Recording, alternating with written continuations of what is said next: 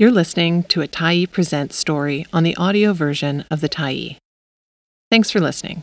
The Tyee is a nonprofit newsroom that is funded by our audience. So, if you appreciated this article and you'd like to help us do more, head on over to support.thetyee.ca and become a Tyee builder. You choose the amount to give, and you can cancel anytime. East Van Cohousing offers community-oriented vision. By East Van Cohousing, February 7, 2024. Finding a place to live in Vancouver is difficult. Finding community can be even harder.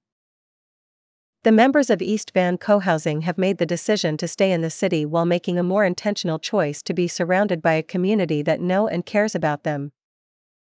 Putting together a development plan for a 35-unit multifamily apartment building this past year, East Van Cohousing members asked, "How do you want your day-to-day experience to be? What are the values you want to see represented in your world? Do you want to get to know your neighbors so you can feel more connected to your community?"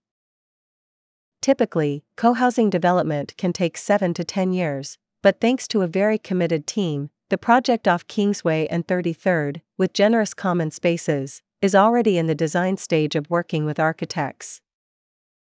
Of course, no plan avoids Vancouver's complicated zoning and building codes. BC's recently passed Bill 47 will give substantially more density to the project, which is a short walk to the 29th and Nanaimo-Skitran station. The extra density raises another important question: how many people does it take to have a community feel where you know your neighbors? Typically, 60 to 80 people is around the average size of cohousing, but adding more floors means more units and lower costs for residents. East Van Cohousing is still trying to figure out what works best for the community. The project is based on covering just the cost of the building, which will be similar to market prices. Of course, that's a tough sell in a city where the average condo costs in the ballpark of $800,000. But East Van Cohousing members are committed to making it work. Research shows that an active community increases life expectancy and enjoyment. According to the My Health My Community survey by the University of British Columbia and local health authorities, people with lower levels of social connectedness report higher levels of stress, and 43% of Lower Mainland residents report low or very low sense of community belonging. Cohousing is a fitting answer to the question of how to live one's life. Everyone has their own full apartment, but the community gets together a few times a week in a common space to share meals and discuss their lives and families.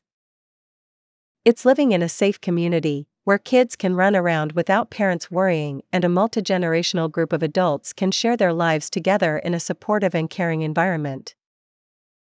It's living social, community-oriented values every day.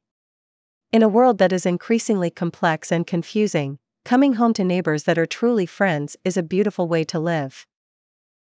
If you'd like more information on East Van Cohousing, visit their website. They're currently accepting new members who can commit financially by May 2024. Thanks for stopping by the Tyee today. Anytime you're in the mood to listen to important stories written well, we'll be here.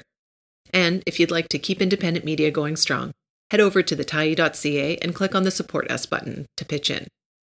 Finally, big thank you to all of our Tyee builders who made this story possible.